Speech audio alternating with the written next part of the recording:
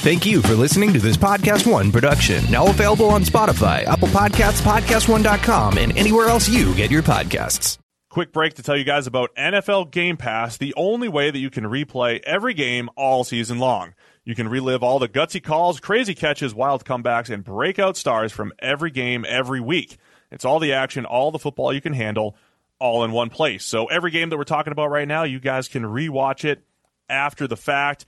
I'm going to be going back, and you guys can too. Go check out Lamar Jackson in Week 1. Go check out Dak Prescott and what that Cowboys offense actually did. Go check out Kyler Murray and his NFL debut. That's my favorite thing about NFL Game Pass. You can go back and watch at any time. And if you haven't watched a condensed game yet, you have to try it out. It's every play from the game back to back to back, so you can replay an entire NFL game in the fraction of the time it normally takes. It's how I'm able to follow all the MVP candidates, all the breakout stars, and, of course, your waiver wire pickups all season long. To see all the action this season and stay on top of all the big storylines, you need NFL Game Pass. Best of all, you can kick off the 2019 NFL season with a 7-day free trial of NFL Game Pass. Just sign up now at NFL.com/ProFootballFocusNFL. Hey guys, the big game is coming up, and Podcast One wants to be sure that you're ready for all of the action, for all the NFL and sports coverage you need.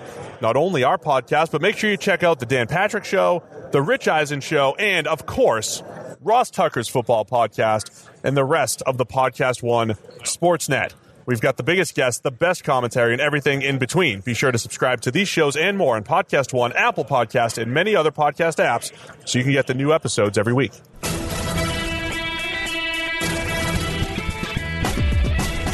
Welcome into the PFF NFL podcast. Steve Palazzolo, Sam Monson here. We are not so live, but we're coming to you from Radio Row at the Super Bowl, a very special show. We already did our Super Bowl preview on Monday, so you guys can check that out. And then, Sam, it's your first Super Bowl. How's it going down here? It's going good, although in tally, you are 1 fan sighting to 0. Yeah, shout out to my fan. You tracked me down yesterday. Verified fan. You wanted a picture. Sam clarified that it wasn't just because I was tall and freakish? Yes. Well, you've had 2 people so far stop you for photographs down here at Super Bowl week. The first one, I'm 100% certain, was only interested in a photo with you because you're such a tall, freakish human being. He was from Spain, apparently. He kept telling us. So that guy is not a fan. That guy just wanted a picture with the freak. The second guy stops you for a photograph. I was like, hang on, do you want a photograph with him because he's tall or because you know who he is? And he goes, no, I know who you guys are, PFF, blah, blah, and then just stands in, gets a picture with you while Shout out to Brett. While I'm standing there doing nothing. Yeah. So I got this, but you got a photograph. Big PFF fan. So that is officially a verified fan for you. Team Steve guy. Can't go anywhere around here without fans, tracking you down for photographs. But we're more than willing. So if you guys want a photo, if you run into us down here. Particularly if you're a Sam fan, because I'm now 1 behind. Yeah, you're losing. Right. So it's been great. It's a lot of fun. Great week. It's all brought to you by Proper Cloth, the entire show. I see you got your cactus shirt on. I got my beautiful fitting lavender shirt on. Propercloth.com/PFF. It's where you can get the very best in men's custom shirts. PFF20 is the promo code. Get $20 off your first shirt. I have made it a point to look good all week here. You've been, some would say, overdressed. Nope. Proper cloth dressed. Properly dressed is what I would say. Looking good here on Radio Row. That's been my goal. The Proper Cloth stuff is outstanding. Get yourself a custom tailored shirt. There is nothing like it. The basketball work has been paying off. Andy Kalut told me, I can see you do cardio. Oh, wow. That's on good. The air. Looking good. Right? With the cactus shirt. With the cactus. That thing's going to become famous by the end here. So propercloth.com. It's where we got these shirts. It's where you guys should go check them out. Shirts starting as low as $80. PFF20 is the promo code. Propercloth.com/PFF. Now, this show is a special one because we said we already did the preview. We wanted to bring other people in to forward that football conversation. Yes. So we've got a couple of people, a couple of guests. Former NFL guard/tackle Geoff Schwartz. Yes. Not just Mitchell Schwartz's brother. Not just Mitchell Schwartz. To him. I did introduce him as Mitchell Schwartz's brother. Yeah. You'll hear that in a second. So Geoff Schwartz is here. He's making the rounds. He's got his brother in the Super Bowl, former NFL player, and then the great. He's always introduced as the great Cosell. Okay. That's the way I always hear him. This has been like years in the making to get a football mind like Greg Cosell to mesh with PFF there's a lot of similarities in how we started and in the passion that we have for understanding football and moving the football conversation forward in that respect. So great conversation with Greg about quarterbacks, evaluation, a little bit of Super Bowl talk. So it's a great show. Absolutely. And it's a different one. So let's get straight into Geoff. Let's start with Geoff. All right, we're here with Geoff Schwartz, the brother of Mitchell Schwartz, one of the best. Is he the best right tackle in the NFL? You tell me. Your grades are right there. Don't do the man like that. The brother of Mitchell Schwartz. That's all he is. That's really, I mean, look, to be fair, I played 8 seasons, and I was a 0-time All-Pro. Mitch is a 4-time All-Pro. So I feel like, especially in this setting, too, where he's playing the game I never did. You got unlucky with injuries. I did. I can relate. That's fair. I have been working on basketball, and I've just been racking up a list of injuries. So I can relate to the struggles you've been through. If there's anything that we do here is Sam relates to football players based off his Division II Irish background, and I relate to the professional athletes because that's what I was. Second team all IAFL back in the day. So yeah. You put some respect on that. I've never been second team anything. That's what I'm saying. Look. Yeah. Congratulations. If anyone is going to be paying respect, it's be coming this way. Yeah, right. You should be interviewing. I found a fan yesterday. There was a fan here. Really? To take a picture with me. How many? It was not Duke. No, it was not Duke. Is he here? No. We got to hang out. He'll be here actually tomorrow. How many people have stopped you and asked you for photographs while you've been here? 0. 2 people have asked him for photographs. Now, one of them, I'm pretty sure wanted the photograph just because he's 7 foot tall. Yeah. The second one, I verified that he actually knew who he was before he got the photograph. He's just so excited about how Steve grades film. He just was. He was a YouTube big fan. PFF NFL podcast. He retweeted. He tweeted out the picture. He's got 4 whole followers. We just appreciate him. Now, he appeared to be a fan specifically of Steve because I made sure that he knew who he was. Like, oh yeah, PFF, love you guys. Great stuff on YouTube. And then he just photographed with Steve. I'm stood over here, nothing. You feel left out. Yeah. I love how you really are running highlights of my brother. Yeah, we have Mitchell Schwartz film from week 1 right here. It's the whole season. He's got 150 key plays in our system here. How's this? Look, get to the second level, take out the backer. Woo! And look at that. See, this is the beauty of the PFF system. Mitchell gets a positive grade for this particular block. It was like a 2-yard gain. I think that's why we're great, Geoff. I think that's why OL Twitter, hashtag O-line Twitter, needs to respect PFF a little bit more. I've told you this before. I think your general grading is fine. I think you're pretty much right where it should be. But the stuff that O-line Twitter gets upset about, and we've had you on my other 3 podcasts ago, is the idea that you don't know the plays, right? But your methodology, I agree with. Look, if we mess up one play, we're probably going to mess up another one in the other direction. It'll even out. If we mess up 15 plays a year, right? I got screwed by that podcast. Sam, you guys had me on at 2 a.m. No, Duke. I mean, look, he asked you a scheme specific question you guys, of power. Well, not even that. You guys had me on 2 a.m. Right? I'm staying up for this thing. I'm sleepy. It's not. I'm tired. I just want to go to bed. We got you. And then you guys are talk me through power block by block. And me at 2 a.m. I didn't even think to be got you. I didn't even think to ask what's the front I'm looking at? This is not. We got you. Though. You really did. Try it again. Ready? Got you. Down block, double team the 3, guard pulls around. Just do it. Go ahead. Yeah. Leave me alone. Down, around. Right. There you go. No, I mean, look, I definitely think that the way you guys chart, especially pass protection, is awesome because, we've talked about this many times. A sack is not just on the offensive line. Right. And I think and I think there's other not grading services, but people just look, like NFL.com just list a sack based off who, if your player lined up over you, you give up a sack. And I think that being able to grade, because the run game is hard for people to really digest. But the pass game you see, right? I mean, everyone's kind of open. You see everything there. And so to say hey, this player, the NFL.com has him down for 7 sacks when it's really just 2 because the quarterback did a terrible job. That's been great because raising awareness for that. And even great, Deshaun Watson is terrible in the pocket. It's not. And he's always high in our sacks. And I think even for part of the season when Pat Mahomes wasn't healthy, he was not very good in the pocket either. And it's one of those things as well where there's there's levels of understanding. Right? The basic level stuff is, did you block your guy? Did you not? But then the next level, so we have things where we put out Brian O'Neill for the Vikings didn't give up a sack for most of the year, right? Yeah. And then we'd put this out on Twitter, and some guy goes, what about this play right here? Look, just because his man sacked the quarterback doesn't mean it was his fault. Right. That is a play where Russell Wilson starts bouncing at the back of the pocket. That's not on Brian O'Neill. Right. Yeah. So even though you have this play where it looks like he gave up a sack, you need to understand the dynamics of what's happening, and it's not just the blocker. Yeah. He's blocking for a specific point. He's blocking for the quarterback to be somewhere. When the quarterback goes somewhere else, that guy gets screwed.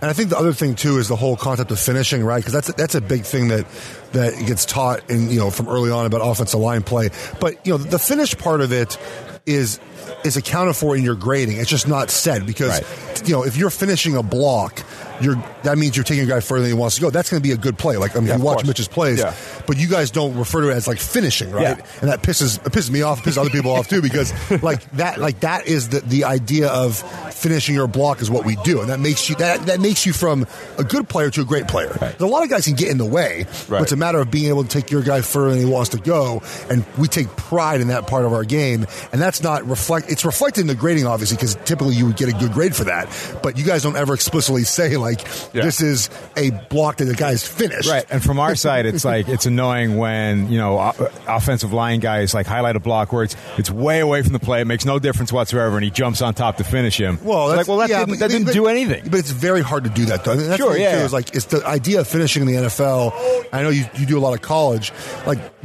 The pancake level in college is much higher than NFL. It's easier to finish guys. Yeah. And the idea of actually flattening someone, that only happens if you're a good NFL player 5 times a game. Yeah. But it's all about and college happens all the time. And so it's that. It's even though it's away from the play, it's still super cool when it happens because they don't want to. They're not trying to get pancaked. It's at great. The same time, though, and your brother's really good at this. You guys are he tripped. You guys are hashtag he tripped Twitter, right? Yes, it's very when good. the O-line gets pancaked and it's no, he got tripped up. Well, that is true, but that never happens in reverse. He pancaked him. The O-line made a great play. And never happens in reverse. Defensive linemen never get tripped, right? Never. They've never been tripped once. No. They always go down against their will, and we're always doing, and it's always clean when we finish up. We never do anything wrong. Sam always uses Quentin Nelson as the example. He's the guy that brings us all together. Yes. He does what you guys love. He does what we love. Quentin Nelson is the guy that bonds O-line, Twitter, and PFF. He put out a video yesterday on his Instagram singing to.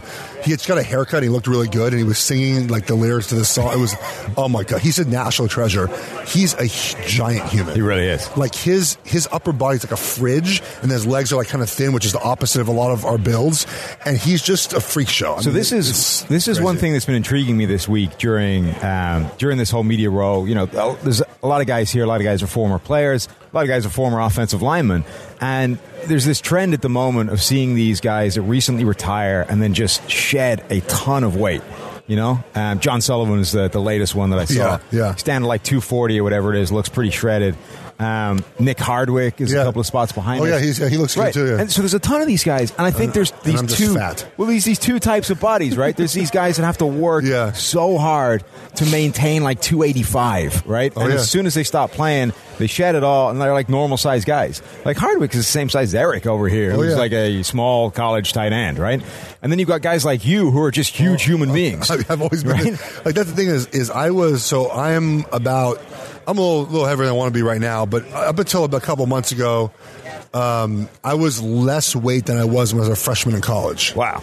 I got up to college. I got to 372 in college. Whoa, wow. When I was fully playing. I was 19 years old, so I had a good metabolism. I was playing every day. I was practicing every day. So I got 372. I played in the NFL. The lightest I ever was 332 and mostly 340. So I've already lost weight. Right. This is how big I've been since I played. Now, obviously, I like to lose a little bit of weight, but I still work out 5 days a week. I don't lift 5 days a week, but I still work out a bunch. I like working out. I've been eating better, things like that. But I'm never going to be that guy. I'm more weight than when I play, but I wear smaller clothes. It's really weird. It's my body's not normal. It is funny how guys come from different ends, naturally big versus naturally small. I was always the guy that had to lose weight to make weigh-in every week. Right. I said, Weston Richburg, who's injured right now for the Niners, he's the opposite. So we would sit there Friday mornings before weigh-ins. I would actually have already weighed in. You in a sweatsuit trying to get rid of weight, and him eating burgers. So I'd already weigh in. I'd wake up, I'd get there early and see what my weight was. And if I had to go to the steam room, I would. If not, I just would go eat breakfast. And he was the opposite. He'd wait till the very end to weigh in of the weigh-in so he could eat a bunch. Right. He would eat so much food. Pound water. I knew guys that would, not him, but I knew guys that would put weights in their pockets because guys need to be at that certain weight. I know Sullivan, you mentioned, got real thin.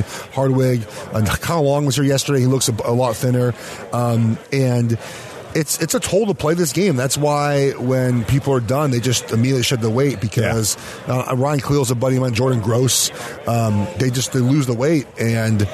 But a lot of these guys, particularly if you're that type of build, right? The guys that have to work to put it on, like as soon as you stop, it's not doing you good. Like just get rid of that weight. But then there are these other guys that are just huge, huge human beings. Well, I think I'm one of the rare ones that kind of has stayed the same. Either you get like really fat or really thin. But I feel great. Like I have friends who've lost weight that feel terrible. A couple guys I know that lost weight felt really weak and then kind of put weight back on because their bodies are used to lifting. And that's one thing that I think people don't understand. Like everyone tries to quit lifting when they retire.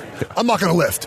And then like 6 months in, your body's like, I kind of have to lift. Like it just makes you feel good. Not heavy, obviously. Like I like working out. So yeah, there's body types all over the place. And it's what makes obviously kind of every sport unique, right? I mean, baseball players are different body structures now. Guys, I mean, when we watched baseball as a kid, no one worked out, really. I mean, until they started roiding up. And then everyone worked out. But like a bunch of fat dudes were playing baseball. So usually Steve is the largest human in the room that we're in, right? And you would be one of the other ones, right? But the Big Show was here yesterday. I heard Shaq was here too, right? Somebody said Shaq was walking around. Shaq was here too yesterday. I've seen his show. I wear a size 18. I mean, Shaq's a 22. Right. Like, if we could get a photograph, right, with the Big Show, Shaq, you, Steve, and then me down the front like a 12-year-old child. Well, you'd be out of the picture because no one knows who you are. We don't need you in the picture. Yeah, the fan's not interested. You've never in been that. asked for a picture yet. No, I haven't. That's true. So so you wouldn't need to be in this picture. Okay. No, it would be for really scale, funny. it would be useful though. It'd be really funny. My wife is flying right now. She sends me a picture of a lady wearing a mask. And then she's wiping all down like PFC the seats. commenter? It's not. She's wiping out all the seats like with that lady hasn't heard that those masks are useless against the virus. They don't stop it. There was a guy here handing out the masks. Yeah, but apparently the masks don't stop particles small enough to stop the virus getting through. I'm kind of like this. I'm kind of this type of person where like, if I get that virus and die, I mean, it's going to suck, but like, what am I not supposed to live my life until then? Like, you know what I mean? Like, you know. You're just going to roll with the chances. Yeah, like whatever. Like, if I get the virus, and this will be, I guess, my eulogy one day. I mean, you got to go out somehow. It might as well be the coronavirus. At the Super Bowl. Yeah. The Super Bowl, yeah. Right. Yeah. And hopefully my brother wins, so it makes it worth it if I die. So this is the thing. Go it on top. You're here like basically just to support Mitch, right? No, I mean I come for the media stuff typically, but I came a day earlier to help to do some opening night stuff, and then normally I would leave tomorrow on Friday. Okay, but I'm staying for the weekend. Like I got to do a couple more things today, and then I'm out, and then tomorrow is just like a Rex hang out with my wife day. Do normal stuff Saturday. I mean, it's just like it's family's different. in town and everything. Yeah, my wife will get in today. Yeah, my parents get in tomorrow, and then we'll go up to the team hotel, stay there for a couple days, and then the game is Sunday. It's weird. Like I've never been to a Super Bowl before, and I guess I don't know what to expect. I mean, I've been told what it's like, and you know, it's weird because it's a corporate crowd, Niner fans, Chiefs fans, the whole pageantry of the flyover and the anthem and the halftime show, and it's a longer night. So I mean, look, I just hope the Chiefs win because it'll make all of this worth it. Yeah. If they don't win, it's so. What secret inside info can you give us? Well, we won't tell anybody. I think the Chiefs. Nobody listens. I think anyway. The Chiefs like to pass the football. Wow. So there you go. Yeah. And I've been told. You must have played the game. I've been told that the team that scores the most points wins. And I heard Mina say that. No, please quote Mina. I hope that to be true. Oh, sorry, Mina. I'm sorry. I hope that to be true. And we'll see. No, I think that both teams are going to know what the other team does, I think, pretty well. I mean, it's been floating around for a while now. You know, the Niners have got to protect the middle of the field against the Chiefs. Right. And, you know, I think people expect them to do kind of what the Chargers have done, this season, which is basically protect the middle of the field and try to trap that over route. The Chiefs run a lot on the three verts. I think Kelsey's going to have a huge game. I think Kelsey's going to be a big factor in this game. And then one thing to understand about this, the way this is set up with the offense is I think people think they both kind of, not alike, but they both think like they're really different offenses. The Chiefs are going to run what the Chiefs run. That's what they do each and every week. They vary it, a little bit formationally and what they do. But they run a ton of verticals, right? They run a shallow underneath, run a ton of screens. They find open areas in the field. The Niners are really specific each week to the game plan, to what they see on defense. And so it's just different styles of offense, but they're both work. They're both fun to watch. It's the one game where I'm kind of not disappointed in watching the game. I love to be watching on television because it's a great rewind game. Right. You're going to go back. Well, if the Chiefs win, you'll go back and rewatch it many I'll probably times, watch it on. I'll probably watch the all 22 they'll probably put up on like Thursday just to spite everyone. Right. How do you? We can hook you up early. Yeah, we could. Oh, we get the good stuff. Thanks. How do you think the matchup of the 49ers defensive line is going to go against Mitch and the Chiefs offense? Well, look, it's very simple. You have to win one-on-one matchups. I think people have asked me this all week and said, "Hey, what are they going to do differently?" Nothing. You have to win. It's very simple. I think we have a misconception about the idea of chipping guys, right? So, ideally for an offense, you don't want to chip, especially with the Chiefs, because it's a spacing offense, and Kelsey is used as part of that spacing. Right. And if you chip, you lose a tight end for a little bit, or you lose a back. And the Chiefs' running backs aren't really they run some of the H-seam stuff, but some of the fun. But the running backs will be more likely to chip than will a tight end, because the running backs can eventually get out. But again, you're paying my brother, you're paying Eric Fisher, you're paying LDT. You obviously have a little bit cheaper in the guard and center. They got to win their blocks. It's that simple. So I think the Bosa Fisher matchup is going to be key, because Bosa's really good. Right. And they're going to have to win that, and they're going to have to win inside. They're going to have to find ways to get the ball out quickly. It's what I like using the Patriots example of pass protection against good defensive lines. For years, especially when they played Denver and when Manning was there, they just went empty, right? You spread everything out and you throw the ball as quick as possible. And I think that's what the Chiefs might do. They're not a big empty team, I don't think, right? They don't run a lot of empty. I can pull it up. Let's check. They're not a big empty team, I don't think. And but they might do a little bit more of that this game. To me, and I'm not saying this because he's your brother, but it looks like Mitch is the one advantage on that offensive line in terms of one-on-one. Everybody else, I think the 49ers have the advantage. I would say that's probably fair. Mitch against D40, he obviously... look at that beauty right there. Nice. Rob Ryan walking his way through in a blue suit with a blue... Don't tell me I'm overdressed this week. Don't tell me I'm overdressed this week when Rob Ryan's There are 5 people in this building wearing suits. Rob Ryan's one of them. You are one of them. Rob Ryan is one of them. Oliver Luck is one of them.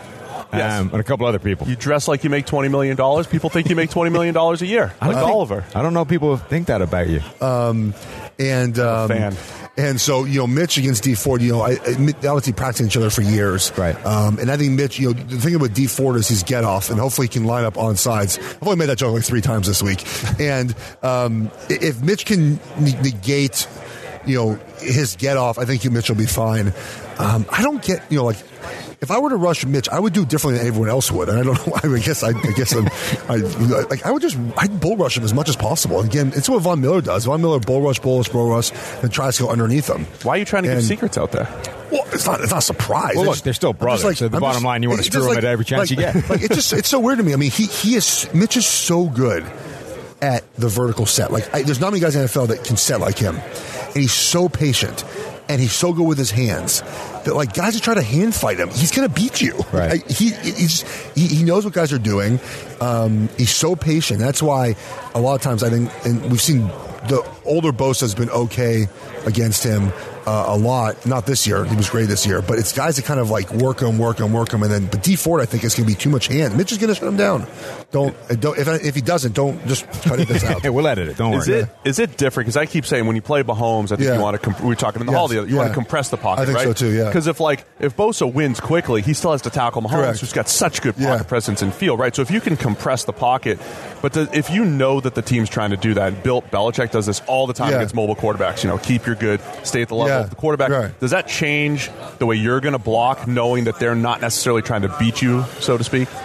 I would say no, because the second that they decide, okay, on this play, for people that, pass rush is coordinated at times, right? So they might decide, okay, on this play, Bosa, you go for it, and we'll rush to make sure that if you miss, we'll have someone covered on your side, right? Right. So if you're an offensive tackle and you set okay, he's not going to go upfield this rep, and he does, then you get beat. Right. So I think you set the same way every time, but that maybe in this game, if Buckner or Armstead, they're not late counter guys, so they do their one move and they're stopped. This game, if they're bull rushing you, they're going to try to shed you and get off to Pat Mahomes at some point. Right. So you might change your mentality kind of post block once you get into the block.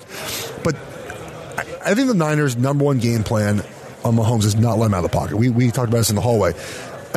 Those throws are so demoralizing to a team, not just a defense, because an offensive player It's 3rd and 12. I'm on the opposing offense, right? I stand up from the bench, getting ready to go back on the field, got my helmet on. I'm thinking about what plays we're about to run or what adjustments we're going to make. And then all of a sudden, we're so close to getting right. And then boom, he escapes out. And I have to go sit back down. I feel less good about our team. So it's demoralizing to make that happen. And they're also usually the big plays, right? Because everything breaks down and your guy steals the advantage. And they practice all that stuff. So they know, that one guy goes deep, one guy comes underneath. One guy comes in, one guy goes deep. I mean, they know that's the way, the typical structure of how that breaks down. And also on the defense, what Sherman, I think, said a quote, he knows what's happening like 75% of the time. Yeah. Well, if you do, that's great. But then you don't know the secondary move that's going to happen because Pat Mahomes got out of the pocket. Yeah. So it's an interesting dynamic for the Niners. Do they constrict the pocket or do they try to win now, right away, with one or two guys every play? Yeah, it takes away that advantage of actually studying the tape, right? Because you might know what they want to run in this situation, but as soon as it breaks down, all bets are off. You just got to cover the guy, and that's way harder. I remember the 2018, the Chargers game that was on primetime, where they lost down the stretch, and I think it was Joey Bosa sealed the deal with a sack. Yeah. And I remember thinking that, too. Like, if you take it was 4th and long, and if you take a chance here on Mahomes, you're on the highlight reel, right? Because he could make those spectacular plays, but he tried to win, and he did win, and he got the sack. So I like what you're saying, kind of like pick your spots and maybe mix it up. And the tough part, I was talking to some guys some defenders yesterday about that idea. Like, how tough is it to just constantly rush to not sack the quarterback right away? Because the one time you screw up that, Mahomes might break and go free. And it's tough for a defense to just do the same thing and not be aggressive. And so it takes a concerted team effort, which the Patriots have done for a long time now on that front, of just, we're going to do what we're supposed to do. Our chances will come eventually, but you have to do what we were coached to do, and eventually we'll get home. And I do think that adding Warner late is something that they might do, especially if they think they can't get home with 4s. They're going to find a way to maybe twist up front and add Warner late as a 5th guy. Still play zone behind it, but add him late. It's an interesting dynamic what that does when you have a quarterback that you really don't want to get out. Because I've actually been talking to Mitch back and forth this season about the Ravens, right? Because you got Lamar Jackson, obviously. And again, the last thing you want to do is let him outside the pocket where he just murders you. And we've been sort of talking about what that does to Ronnie Stanley in particular, right? Because his numbers this season for us, they've been insane. Great, Like, the guy allowed 6 pressures all season long. You're like, okay, but 1, they're throwing less than everybody, right? 2, nobody wants to sell out upfield because Lamar Jackson's going to bounce. 3, there's all these plays where it's the read option stuff. There's so much that takes away the pure pass sets. Pure dropbacks, And then even if you just limit it to that sample size, it's really hard to tell what effect making that number smaller has. The fact that he doesn't have to do it as often. I mean, this is the conversation we had about Conklin a while back with all the help he gets, right? So let's say you have 35 pass blocks, only 12 of them, which Conklin ended up having all the way back his rookie year, were actual true pass sets. Yeah. It just mentally you feel more confident about that. And I think with the Ravens offense specifically, and this is what the whole idea behind the body blow, establish the run type of thing, how it helps the play action pass, is that a lot of times Ronnie Stanley would just set firm. Everyone think it's run because they run the ball so much. He had a great season. I'm not taking that away from him, but obviously the offense is helpful, but he played elite in that offense. Yeah. Right? That's a difference. He still played elite in that offense. Lamar, it's interesting, because Lamar Jackson out of the pocket is different than Pat Mahomes. I actually would argue that Mahomes is more deadly outside the pocket because he throws the coverage, ball. And Lamar's just running. And the Titans, they spied Lamar, and it worked because they just forced him to the sideline. Yeah. Well, they spied Mahomes. It did not work because he threw the ball. Right. And it's a different style of offense. I was wrong about the Ravens. I think it's too early to write him off for the playoffs. I mean, it was bad again, but no, 1 game samples you would never completely write something off. But you have a 2 game in the playoff now where the offense is just different. I can't explain why in the playoffs. I mean, I think this year. So they weren't the same team last year, though. This year they were a dominant team. They're also it's the sample size stuff, right? Because each one of them is a completely different situation, right? The first time I think that Ravens team, the Chargers showed up with a game plan that legitimately did stop what they want to do, right? This season, Lamar was a different player, right? So the same game plan I don't think would have worked this season. But what happened this season is, for basically the first time, you knock that offense out of what it wants to do. You force them to play from behind. You change the game completely. and they weren't able to overcome that this time. So, I think there's two different situations. It's tough to look at them both and combine them and say... But the same idea is the idea of, like, they can't play from behind. Right. It's sort of the same. But the way they're set up, they don't play from behind very often. Exactly. And I also think that Ravens do deserve a ton of credit for... the Chargers ran that 3-3-5, right? So they went out and got a downhill running back and more tight ends. Yeah. You can't run a 3-3-5. They're adjusting, Yeah, you can't run 3-3-5 against that, so we'll see what they do now. And look, the Ravens are still going to win. Everyone's healthy. They're still going to win 12 games next year. I mean, no one's going to stop this offense again next year. Your reservation, you had the same reservations about Lamar that we had. Yeah. Just throw-for-throw accuracy was not good in college. It wasn't good as a rookie. Yeah. But the thing we always said was because of all this stuff, because of the trickery, because his skill set is so unique and dynamic, he'll have more open throws. So if you don't hit a guy in stride and you kind of keep it back here, like, who cares if it's open? And I think that his accuracy was better this year. But he also, like Mahomes, does get more open throws. The difference is with Patrick Mahomes, he's not a system quarterback, but you got to give Andy Reid quarterback, right? Every quarterback's in a freaking system. I know. It's just so silly. Well, everybody likes to have this black and white thing, so I always put that caveat. So Mahomes gets helped by the system. Lamar kind of is the system that creates those things. So you have to give him credit and say that's why he could be a potential superstar year in, year out. Yeah, but I guess the question always comes down to the same idea we always have: is how long it's going to last. We've seen variations of this offense before. And they don't last very long. Right. And for attrition, teams catch up. But what's interesting is I'm going to see what the Patriots do this offseason, because the Patriots built their defense to stop the Chiefs. Their defense will stop the multiple up front to bring different looks for Mahomes, man coverage corners, and we're going to be physical with the Chiefs, right? Mix up where the double teams go in with cover one, all that. We'll trap different guys. Yep. So they weren't built to play the Ravens. They were not built to stop the Ravens or the Titans. They weren't, and they played well against the Titans. This whole stupid argument about the Titans fans were all like, "Oh, we played well against the Pats." No, you didn't. Scored 14 points. 14 points, guys. So it'd be interesting to see if the Patriots decide, because we'll if they keep Tom Brady, which I think they do. Defensively, are they going to get bigger? Are they still going to gear up for the Chiefs? Like, what are they going to do defensively to kind of, like, how much do they fear the Ravens being a thing? You got to stop both. I mean, the AFC could be quite the battle over the next few years if the Patriots recover a little bit, and you got the Ravens, you got the Chiefs. I think the Patriots aren't that far off, though. Yeah. No, you bring Tom back. You got a tight end. You got a wide receiver. They need to hit on some skill position acquisitions. I think that was the big thing for years. The whole thing was basically hinged on like one or two guys. So you had Gronk for an entire decade. That's going to help. Yeah. You then had Edelman, who was the secondary guy. When those two guys were there, it didn't really matter what else. And then you get the pieces together by just throwing the dice, right, and hoping you hit. Correct. And now this year, obviously you lose Gronk. You've now only got Edelman, and everything they tried to add the other pieces crapped out, right? Antonio Brown, N'Keal Harry, Mohamed Sanu. Like, every time they tried to add something, it just didn't work. Yeah, and they're going to have to hit. And no, Tom Brady's at the point of his career where he can't carry a team. Right, he now needs those guys. He needs all the parts. So I think that to win, Tom should come back. Obviously, I mean, there's no question about that. I mean, ultimately I think they mend the fences. I do wonder if Tom waits. Like he tells the Patriots, I think I'm going to come back. I want to see what you do the first 2 days of free agency. Yeah, and just decides like, okay, they've added. I don't know who's a free agent tight end. Isn't Hunter Henry? Hunter Henry, yeah. Hunter Henry would be. So you add Hunter Austin Henry. Hooper feels like the guy they'd overpay. Yeah. Or they're going to wait and get Tyler Eifert in like day 7. Yeah, right. That's what they really do. Like that's probably what they're going to do. Right. I think he'd be good in that offense. And you add him. You add I don't know what wide receivers are available. You add a middle tier wide receiver. AJ Green. Amari Cooper. Yeah, I mean, I don't see them going to spend that much money. But like, Sanders maybe. And then Tom Brady decides, okay, this is what we're going to do. Right. And I think if Antonio Brown got cleared, I think they would still sign him. Still now, give it another shot. Yeah, right? Why not?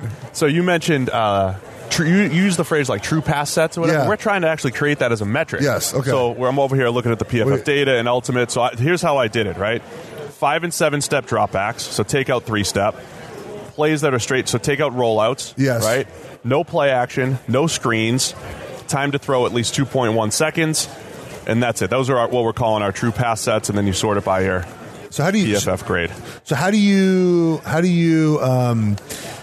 determine, because they don't really the 5 and 7 step is now just it's almost off where they drop to, right? Because so we're doing it based off that. So it's basically like 9 yards is a 7-step drop. Correct. Okay. So anything that's 7 or above, we would say is 5 or 7. Yeah. So that's just how we've created that metric. We found that this is actually most stable year to year, too. Because a 3-step drop now is just a quarterback literally catching the ball and staying in place. Yeah, right. A 5-step drop is essentially going to 7. So I should say it's more like a 5-step concept. We're calling it 1 step from the gun, 3 step from under center. It's the same. Yeah, I would almost say like there's only 2 types of dropbacks now. It's almost like a quick game and then just deeper than that. Right. It's almost not even because I think that quarterbacks are either setting it 6.5 or 9. Like there's no middle ground now where guys are setting at. Obviously, RPOs change it and play action pass is different. But it feels like that's where quarterbacks are doing now. And then you have the older guys like Phillip Rivers and Tom Brady. Those guys just don't even move. They sit at 7 and they just hang out. Which that's is nice fantastic. to protect for, right? When you know. Well, that's why some of the Patriots guys leave and they're not as good because Nate Soldier has Eli at 9.5, not Tom at 7.5. Right. So I got one more question for you before you got to go. Right. The Niners. Classic old school Shanahan, Kubiak, outside zone scheme, right? You remember there's these old Alex Gibbs clips, online, right? He's like, I can't run anything else. I can only rep outside zone. That's it. If you run outside zone, that's what you do. You're a zone team. That's it. So Shanahan's run more gap scheme than any other time in his career this year, right? They're running power, counter, all this trickeration off of it. Is it easier from an offensive line standpoint if you are like, we run zone and that's it? It's 2 concepts, master this, versus having that run game mix. How does that work for an offensive line? That's a good question. The gap schemes they do, though, I think are simplified to a specific look. So okay, if we're running, we're going to run wham or we're going to run trap, we're doing to this look and we practice that play only, right? Yeah. And those plays aren't as technique.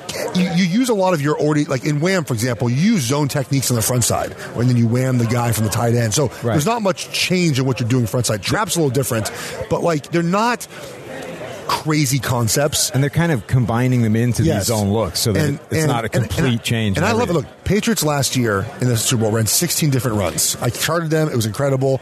It works. It's tougher with practice now, but you have a couple of veteran guys that have done it before, and just you have talented guys. They buy into what they do, and I think Shanahan does the best in the NFL of setting up the lineman for success by where he puts guys for way he moves Kittle across the line of scrimmage creates a ton of leverage for them, and it's fantastic the way it works. But I think because they're so specific to this look, we're running this play. I think it's easier than just saying okay, we're going to run power into any look, or we're going to run trap into any look, or we're going to run wham into any look. They're that third and 8 trap last week. That was for that specific look. You could tell that was it was for that look. It was for that look, and so you can game plan easier when you tell your lineman we're running trap only to this play. Don't worry about anything else, and if we're not, we'll check out of it. Do you think that the different types of offensive linemen are all kind of melding together as well? Because you used to get all zone guys were 290, right? And then everyone running gap schemes were 330 plus. Now that you're sort of combining the two, you're really all looking for 300 pounders that can move. I think we're getting interesting. It's interesting. So for many years as spread offense took over college football, just everyone was lighter in general. Right. And now I think we're moving a little bit back in the other direction where we're getting, the college offenses are slowing down. They might still be up tempo, but they don't snap the ball. Oregon's no huddle, but they don't snap the ball until 5 seconds left on the play clock, right? I mean, everyone's slowing down now. Guys are, I think, getting bigger again, and you can run outside zone with bigger guys. You typically don't, but you see the Steelers still have big hosses. They run the Cowboys. I mean, the Cowboys do both. They run zone and they run duo, so you can have dual linemen. But I think the days of 340 guys like me are coming back a little bit, but they're way gone. I mean, I think Quinn Nelson's that big. Yeah, he might be bigger. Quinn, I love him. You guys love him. But I think there's guys making it back that are Trey Smith. He didn't come out this year. He's a big guy from Tennessee, guard. We're missing a renaissance of bigger guys coming back. But yeah, I mean, zone typically, I was really good on outside zone, but I had a coach tell me, you can't sign you because you're too big. I was like, but if you see my film, I can. Yeah, right. Just actually watch what I do. I'm good on outside zone. I like running zone. See, that's where you need us. Yeah, so we could say, let's check out Geoff's grades just on outside zone. I wonder if you still have that from. There's not enough time to unfilter it. There's no from my old filters. Don't put Steve on under pressure. He can't handle that. It's not a pressure player. Geoff Schwartz, tight time here. How far back did you guys go and do that stuff. Run concept specifically, I think 2014, we've got a pretty good there picture. You go. Yeah, of that. Bum ankle Geoff Schwartz. I would have liked to see 2013 stats. We always graded you well. Well, I played well. I was a good player. I just was hurt all the time. That wasn't like that's what I was saying. With my problem, and that's the thing that's like sucks about being hurt is, everyone's like we're injury prone, and yeah, you got hurt a lot, but I was good when I was healthy. Just I wasn't healthy very often. That's the problem. All right, so we got to get a prediction for the game. You doing predictions? Yeah, I mean, I'm gonna pick the Chiefs. Obviously, I just think here's the deal. I think the Niners are a better team. I think it's not like a surprise, not a slight the Chiefs at all. Trent Dilfer, Trent. That's that. I guess if there is a blowout, I think it would be almost the Niners winning a blowout. Sure, yeah. I think that's. But I think that the question becomes, the Chiefs have got to win with Mahomes being the MVP. Yep. And he's the difference maker. Can he overcome all the trends that show that he's not going to play well in this game, or the Chiefs' offense won't play well? And he's that good of a player. And so I just don't know how the Niners stop him unless they get home with 4. If they blitz, they're screwed, I think. So a lot of great matchups for the Chiefs. High scoring game, which everyone's saying, I guess, like 35, 32, 37, 34. Last possession game. I won't be nervous till the fourth quarter because I think no matter what happens, this is coming down to the fourth quarter. I think so, yeah. Should be a great game. Anything to promote before you get out of my here? Podcast, Geoff Schwartz is Smarter Than You. Are you really, though? Yeah, I am. Okay. It's a football podcast. I'll make you smarter about football. And we talked some Barry Bonds a little bit. I'm a big proponent of him being in the Hall of Fame. Yeah, I agree. If they put David Ortiz in the Hall of Fame this year and not Barry Bonds, I'm going to have a big problem with that. Yeah, I'm going to write them a letter and tell them how angry I am. You need me to take over with the baseball talk? Do you think Barry should be in the Hall of Fame? Absolutely. You saw, right? He was incredible. That's what I'm saying. He was a roided up Babe Ruth. So what? He was incredible. But before he took steroids, too, he had 400 home runs and 400 stolen bases. Right. Also, everyone else was on the roids. Guys. Don't hold it against what? him. That's just him and Griffey were just like 12. Okay. I know you're anti-Griffey guy. No, I'm not anti-Griffey. I'm Bonds was much better than Griffey guy. I understand. Yes. Yeah, he was incredible. Yeah. So there we go. Geoff Schwartz, thanks for coming out. Appreciate it. Glad to be here. Good luck. Enjoy the rest of the Super Bowl week. Fun. Thank you to Geoff. That was really great. Anytime we can bring O-line Twitter and PFF together. It's a beautiful thing. We got to extend the olive branch. I thought Geoff did a good job. Just nice conversation about the game. He did. Jeff's a nice guy. He's a good guy. He's smarter than you, apparently. I don't buy that. He's also a tremendously large human being. He is. He's a big guy. I didn't realize he was up to 370 plus like at in college. one point. Yeah. I've never been that high. No, you balked at 300. Yeah, I don't want 300. I've turned my back on 300. When he was 370, he was about 200 pounds larger than I am right now. 200. Yeah, that's a lot. That's a lot of human. That's a lot of extra human. We had a large human here on the podcast. You didn't ask him the question we need to ask. I didn't ask him if he shaved his nuts recently. I did. You have not. But they suggest I should. Breaking news right now. This is breaking news on the PFF NFL podcast. This important PSA is brought to you by Manscaped.com. Oh. This breaking news. And what is it, Sam? It doesn't say PSA, Steve. It says pubic service announcement. It did say PSA, and then it said this is your pubic service. Oh, it did, yeah. So you're right. That's the next line. This is your pubic service announcement. After more than 18 months of research and development, the Manscaped engineering team has confirmed that they have successfully created the greatest ball hair trimmer ever created. We've been over here pushing the Lawnmower 2.0 from Manscaped. Right. Throw it out the window. Gone. We have taken leaps and bounds forwards. We are on to the 3.0. The Lawnmower 3.0 Manscaped trimmer is now available for purchase. So where do we get it? So let's go stop check it out. Whatever the hell you're doing right now, go to manscaped.com, use the promo code PFF, and get 20% off the Lawnmower 3.0 with free shipping. And as always, Steve, your balls will thank you. They will thank you. And if you already got the Lawnmower 2.0 with us, thank you. We appreciate it. But the 3.0 highly recommend the 3.0. We both got a special shipment. We did. We got a package of the 3.0 in the mail. We were so excited, too. I was in the middle of sending you a picture of the 3.0 just arriving to my house, and you sent one to me at that moment. It's insane. It's got its own little charger. It stands up, parks neatly in the vanity or whatever you guys call those things over here. Charge the thing up, rip away. Buzz those balls. Buzz them clean. Here's the thing. If you use the Lawnmower 2.0, it's an easy transition because it's the same replacement blade with a new and improved skin-safe technology. So they just keep making a great product even better. Cranked up to 7,000 RPM. That's like the Your speed. balls will thank you. That's the speed of like an impressive, sports car. 7,000 RPM. My car redlines at 7,000 RPM. That's the kind of power we're talking about here. Get Sam's car for your nuts. It's PFF, promo code manscaped.com. 20% off plus free shipping. Promo code PFF over at manscaped.com. Highly recommend the 3.0. Yes. Now it's time for, again, the great Greg Cosell. Let's now, get into a beautiful segue from ball trimming into Greg Cosell. We didn't ask him either. We didn't ask him if he shaved his nuts either. No, what are we doing here? Yeah, Cameron Jordan kind of getting into our shot right here. It's like, I got to avoid getting an ass cheek in the face. It's all right. It's all right. We're professionals here. A lot of stuff has happened. There's something coming up in a few podcasts away where there was like an earthquake around us that people need to tune in for. There was a big... What? There was... Oh, yeah. Lady fell. Yes, anyway, Greg Cosell coming up. We've got way more than just a game preview here. Quarterback evaluation, the evolution of the quarterback position, and a little bit of discussion about the Super Bowl. Yes. All right, we're here with Greg Cosell. Thank you for joining us here. Give the quick history of what you've done. Oh, my God. Greg. Well, I'll start with this. When I saw Peter King at the Eagles training camp before this past season, he said to me, do you realize that you've been part of the NFL for 40% of its existence? Wow. And that made me feel really old. That's such a Peter stat, too. I know. He breaks it down. I just finished my 40th year at NFL Films, and I always find this difficult to talk about because I'm really just a grinder at heart. I'm not a look at me kind of guy, but we started showing X and O football on television at NFL Films in 1984. Yeah. And I was the one who really started that, and for years and years we were always told that no one cared about football like that. And in some ways we're still being told that to some degree. I know, to some degree. And, so basically I morphed from being a filmmaker into being kind of an X and O football guy. Right. And when we got the coaching tape in 1991 or 92, I think it was, because I went to high school in Queens in New York, and my high school didn't have a football team, so I was a baseball and basketball player.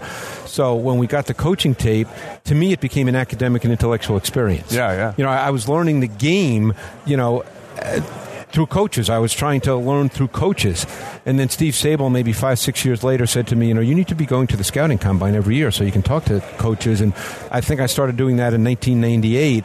And now I've become, good friends with a lot of coaches and they are able to talk to them. I try not to talk to them during the season because I don't want to be just another guy bugging them. But, great conversations in the off season at the combine. You're always learning. But to me, football is an academic and intellectual challenge, and I just love the tactics of it, the schematics of it, and that's sort of where, my career has taken me. And, if it wasn't for Steve Sable coming to me in 1984, and that's one reason we're so thrilled he just got into the Hall, coming to me in 1984 and saying, hey, there's something that we're tossing around, and you're the guy, and my career would have been totally different. But, I love this. I mean, I probably love it too much because I work way too hard. That's awesome. So that's one of the things I wanted to ask you. You're kind of a combination of self-taught and just by conversing with coaches and all that kind of thing. Because one of the things that obviously gets leveled at people like us at PFF is, well, you didn't play players, right? You didn't play the game, and you must have had to deal with some of the same thing.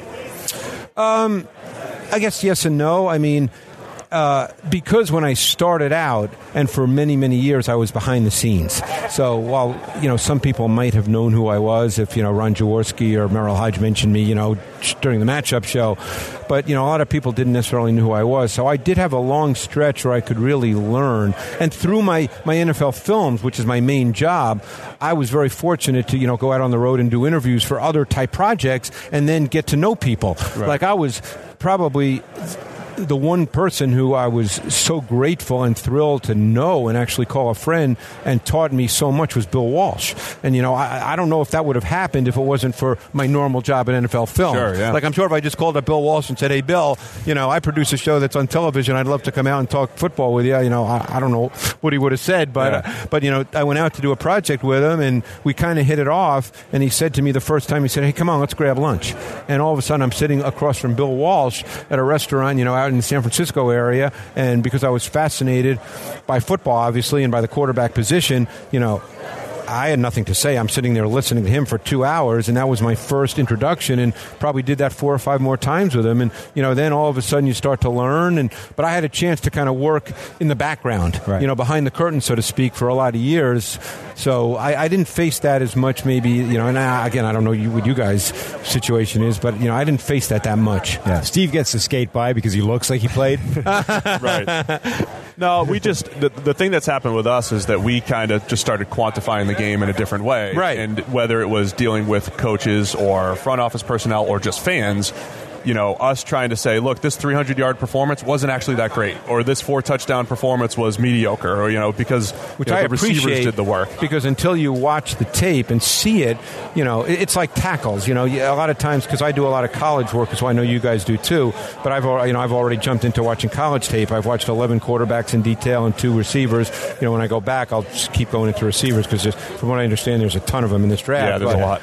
But, a lot of times it's tackles, like with a linebacker. Well, he had 150 tackles. Well, right, is that good or bad? That doesn't mean anything to me until I see the plays. Right. That's just a number. It's like interceptions. Well, Jordan Love had a bad year. He threw 17 interceptions. Well, why don't we watch the plays before we decide whether that's good or bad? Right. As opposed to just looking at a number on a page. Absolutely. I know you guys agree with this. That's our passion, is to figure out the context on every play and try to see it through the same eyes. And ours, I just call it quantified film study for us. Just adding data and trying to paint that picture of what happened. So quarterback's always been your passion. I think it's obviously just because of that whole thing with Bill Walsh, which started in the 80s, and so quarterbacks kind of became my thing. Although I must say, in recent years, I've become so much more fascinated with defense. Yeah, just because I think with the speed of players on defense now, with a lot more use of what you guys know as sub packages, 5, 6, even 7 defensive backs, I've become far more fascinated by all that. Sure, but quarterback still is probably my number one passion. Where would you say the evolution of the quarterback has gone? We've gone through many times where it's like, all right, you need to have a mobile quarterback now, right? And that's happened when Vic came out. That's happened many times through the years.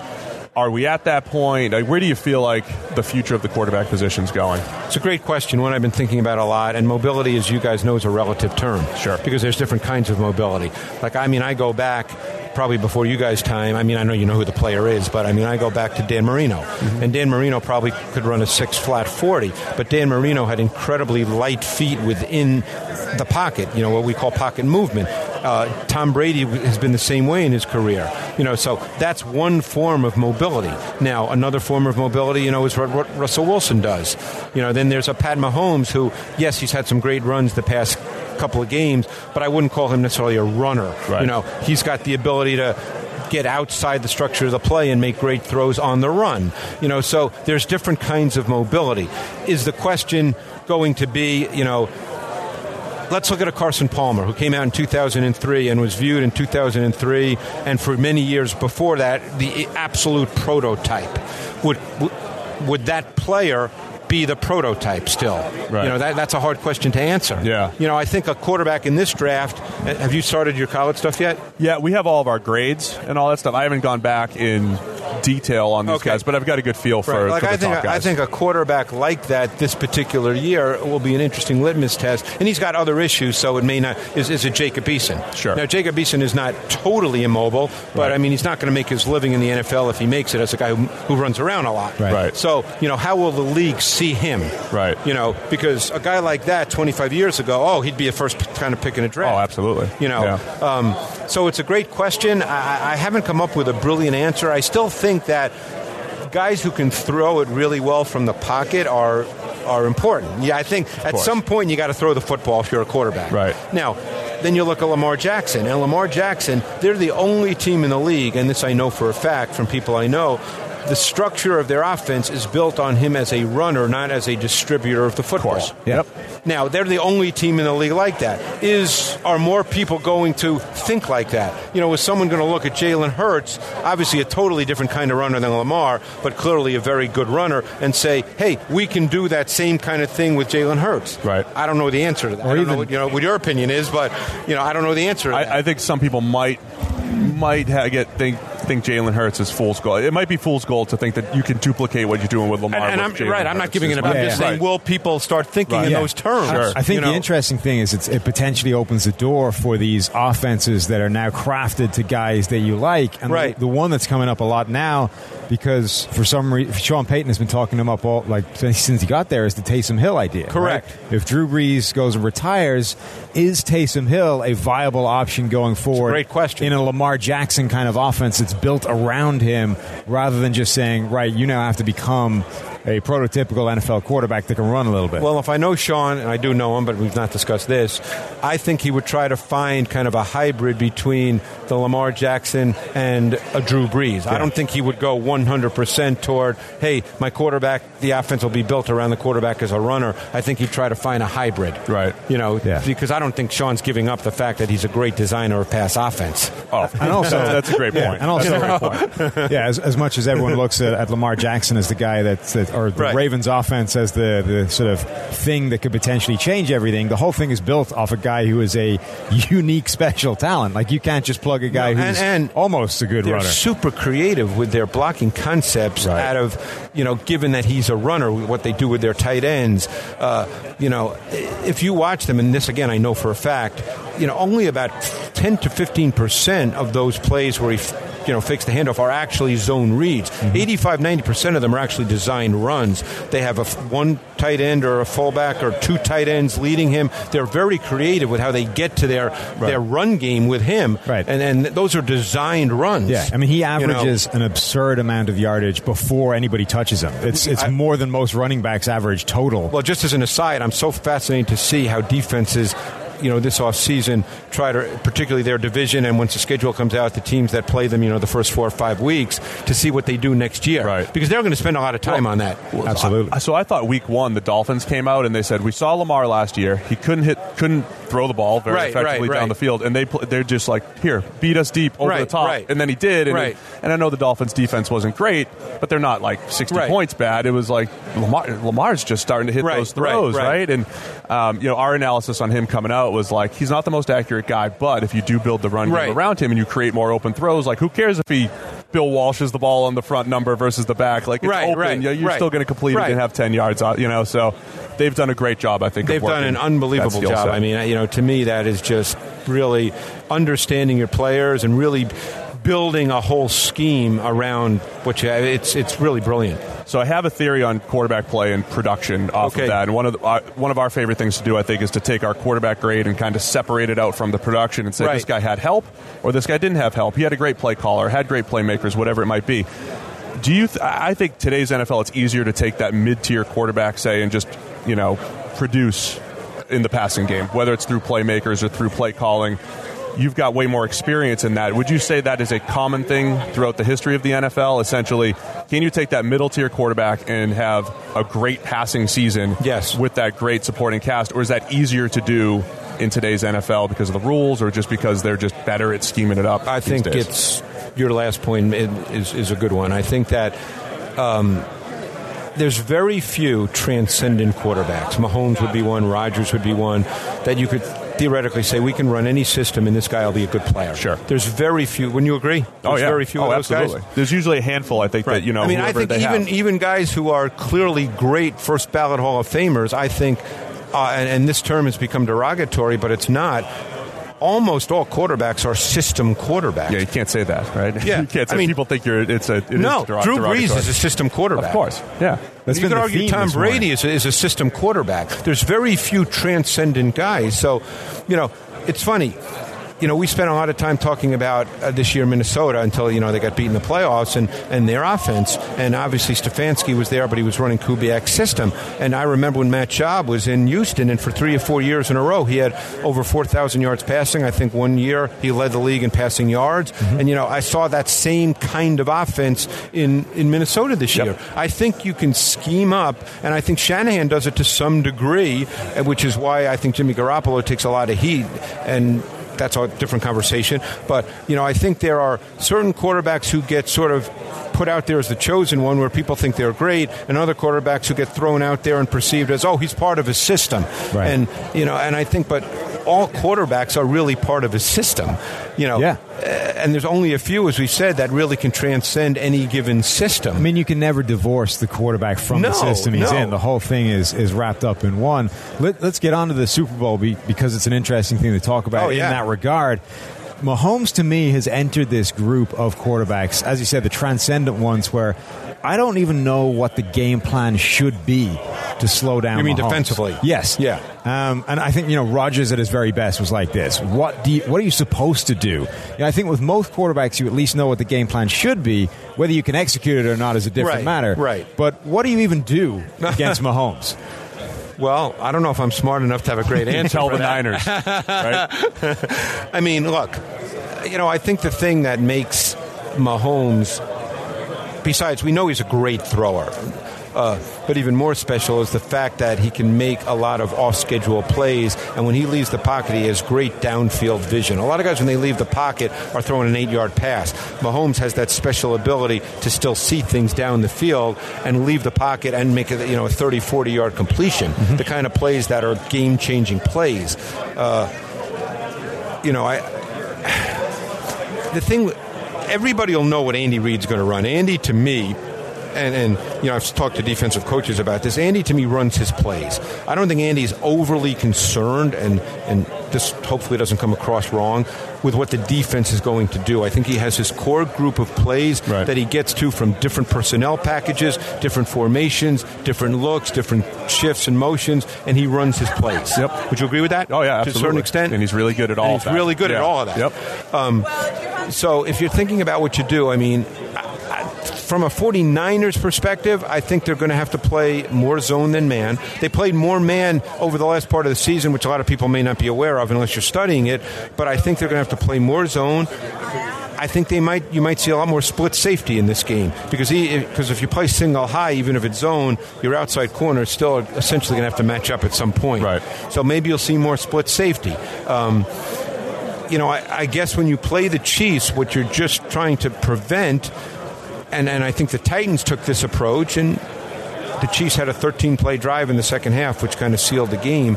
But, I think you're just trying to prevent the long plays. Right, yeah. And Mahomes was patient. He was patient. He was really patient. He was really patient, and the fact that he's... I don't know what you thought about Mahomes coming out, but we just this week went back to our scouting report. Oh, and I did too, many times.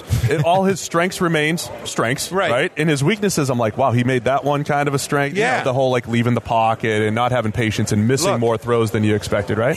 To me, watching him come out, and this will sound stupid now, I'm sure, but that's all you had at the time. Mm-hmm. I thought there was a very reckless, loose, undisciplined nature to his play. Absolutely, yeah. And I remember talking to coaches that year at the Combine, offensive coaches who I know well, and a number of them said to me, I would struggle to draft this guy because I'm going to work 18 hours a week, 18 hours a day, putting my offense together, and I'm not sure he's going to run it. Right, that's the thing. That was a fair assessment at the time. Yeah. Which I think why Andy Reid and the entire offensive coaching staff deserves a ton of credit for where he's come from. His negatives were always question marks more than negatives, right? It was can he play within the structure of an offense over a much greater period of time that he's going to need to do at the NFL. Right. It wasn't that he definitely can't do this, but we don't know. And that has to carry with it an inherent amount of risk that you go, well, look, I can't draft this guy number one because I don't know that he can do that. You can't. This is my thinking anyway. I don't think you can evaluate a guy as a high level prospect. I'm talking about a top 5 pick in a draft based on his ability to make second reaction plays. Right. That to me, that's a little risky to me. Absolutely. And it gets back to your question about where's the quarterback position going. And it's a great conversation without a specific answer, but it's a great conversation. Sure. Because I guarantee there's a lot of offensive coaches now that will say, hey, I can't draft a quarterback unless he can move around. And there might be other guys, maybe Kyle Shanahan, I don't know, who might say, you know what? my guy's got to be able to throw it from the pocket within the structure of my offense. Right. I don't know if there'll be it's not a mathematical equation. I don't know if there's a specific answer to that. I used it as a tiebreaker, Sam Darnold and Josh Rosen a couple years ago. I said, I like Sam outside the pocket. I think he's got a little better instincts and all that stuff, and I think that might limit Josh Rosen's ceiling, right? And maybe you're right. I used it. Yeah. I mean, still to be determined, but that was how I was viewing it at the time. So just to wrap up, what do you think about Jimmy Garoppolo on the other side? Because he's an intriguing quarterback in terms of, his grades for us are sort of borderline top 10, a little bit beyond that maybe. But he's accurate if there was such a thing as a clutch gene, if there was if you could measure clutch. Any way you slice the numbers, he's good in those situations, whether it's fourth quarter, whether it's trailing by, needing to come back, whether it's third downs and long, anything you want to look that's a clutch thing. No, the metrics are pretty good for him, right? Yeah. Good, not great. Yeah. So but I mean, he's getting ripped, and I don't get that, but I mean, his metrics are way better than that. Recency bias. It's just he only threw 8. People think that they've been running like the Navy offense all season. It's not the case. No.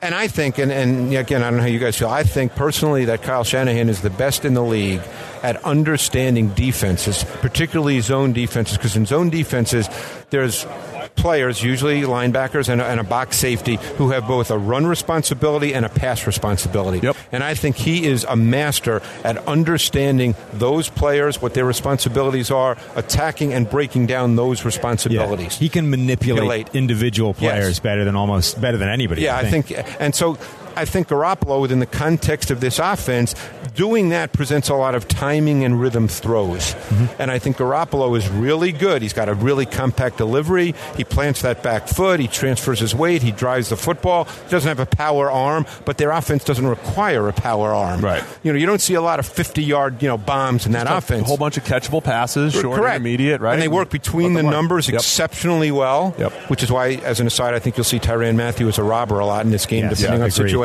We're with you on that.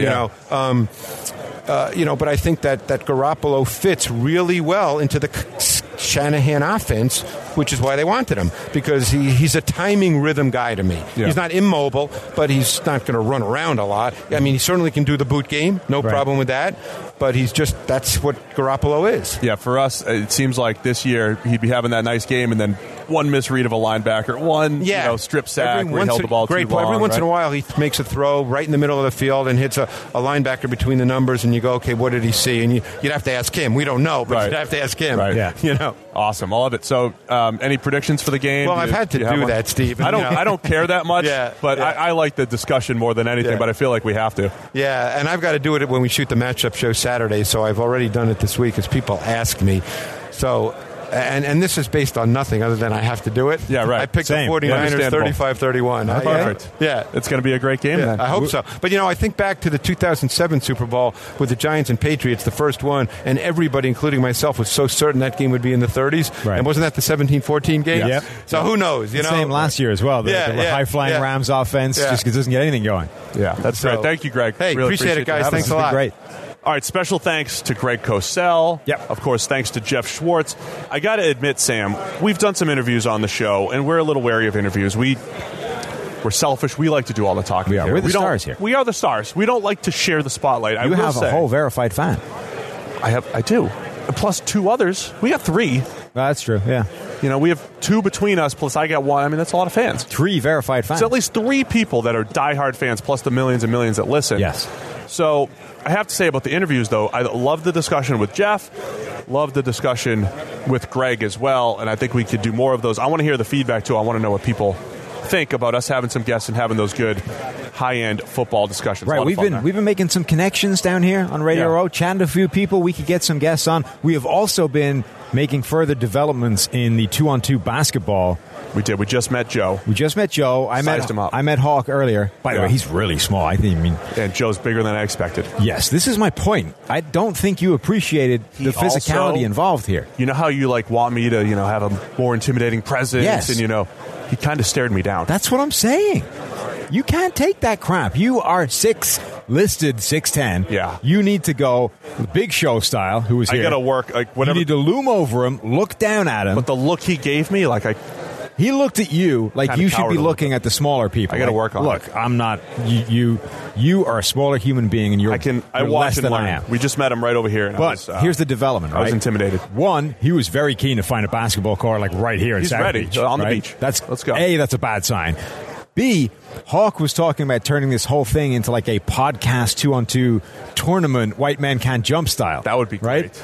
Now, that'd be great. What Joe said is that they could take the around the NFL guys. I think we could take them as well. Yeah, I'd say so. I think we get our ass kicked against Hawk and Joe, but I think we can take the around the NFL If guys. we grab all of the PFF podcasts and, take the best, me, George, and Renner. You, George, and Renner? Rotate us. You're not even... Yes. Yes, I'm in that mix. Even in a 3-man rotation, you wouldn't can't be in have two guards out there. It would be George, Renner, and Eric. You wouldn't make the roster. Stop it. Me over Eric, absolutely. No, I don't think that's Anyway, true. tell our friends. So yes, Mint Mobile. One of our new podcast sponsors, Mint Mobile. If you're still using one of the big wireless providers this year, have you even asked yourself what you're paying for, Steve? What am I paying for? What are you What paying, am I paying for? Between expensive retail stores, inflated prices, hidden fees, you're being taken advantage of because they just know you'll pay. Yes, I you feel are that dumb. They know that Steve is silly enough to just start paying for their retail store. And that's silly, Steve. Enter Mint Mobile. Mint Mobile provides the same premium network coverage you're used to, but at a fraction of the cost because everything's online. They don't have giant retail stores that's easy. that you are paying for like a sucker. Mint Mobile saves on retail locations and overheads, then passes those savings directly to you. This is a thing of the future, and they sent us a fancy box with the Mint Mobile SIM card. You just pop in the SIM card, you swap out your one, pop it in, register. You can bring your phone number with you. You don't have to change some crazy number. Right. Bring your number, and then you just save a giant fortune every month because you're not paying for all that crap that you don't need. That sounds like a great deal. It is absolutely a great deal. Use your phone with any Mint Mobile plan. Keep your phone number, ditch your old wireless bills, and start saving with Mint Mobile. To get your new wireless plan for just $15 a month, $15 a month, and get the plan shipped to your door for free, go to mintmobile.com/PFF. That's mintmobile.com/PFF. Cut your wireless bill to $15 a month at mintmobile.com/PFF. Go check it out right now. Special thanks to Geoff Schwartz, Greg Cosell. What is happening? Everyone on Radio Row here. To the guy in the background. There's a guy in the background who sounds like an X-rated Donald Duck. What is going on? I can't keep a straight face. I'm not being professional right now. You got to play through the entire situation. You're being dramatically more professional than George, who's basically having he's collapsed in hysterical laughter over there. I refuse to let this swipe. So that's it. The PFF NFL podcast. Thanks to all of our sponsors. We did it. We made it through. Let's see if we can get Daffy on the show. We're going to see what we can do. Thanks for tuning in. We need to get one of those explicit stickers if he was coming on. We'll see you guys. Oh, man. Stick with us all week for the great Super Bowl content. We'll see you guys on Monday morning recapping Super Bowl 54.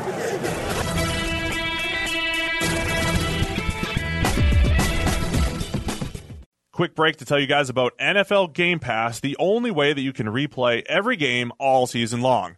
You can relive all the gutsy calls, crazy catches, wild comebacks, and breakout stars from every game every week. It's all the action, all the football you can handle, all in one place. So every game that we're talking about right now, you guys can rewatch it after the fact. I'm going to be going back, and you guys can too. Go check out Lamar Jackson in Week 1. Go check out Dak Prescott and what that Cowboys offense actually did. Go check out Kyler Murray in his NFL debut. That's my favorite thing about NFL Game Pass. You can go back and watch at any time. And if you haven't watched a condensed game yet, you have to try it out. It's every play from the game back to back to back, so you can replay an entire NFL game in the fraction of the time it normally takes. It's how I'm able to follow all the MVP candidates, all the breakout stars, and, of course, your waiver wire pickups all season long. To see all the action this season and stay on top of all the big storylines, you need NFL Game Pass. Best of all, you can kick off the 2019 NFL season with a 7-day free trial of NFL Game Pass. Just sign up now at NFL.com/ProFootballFocusNFL.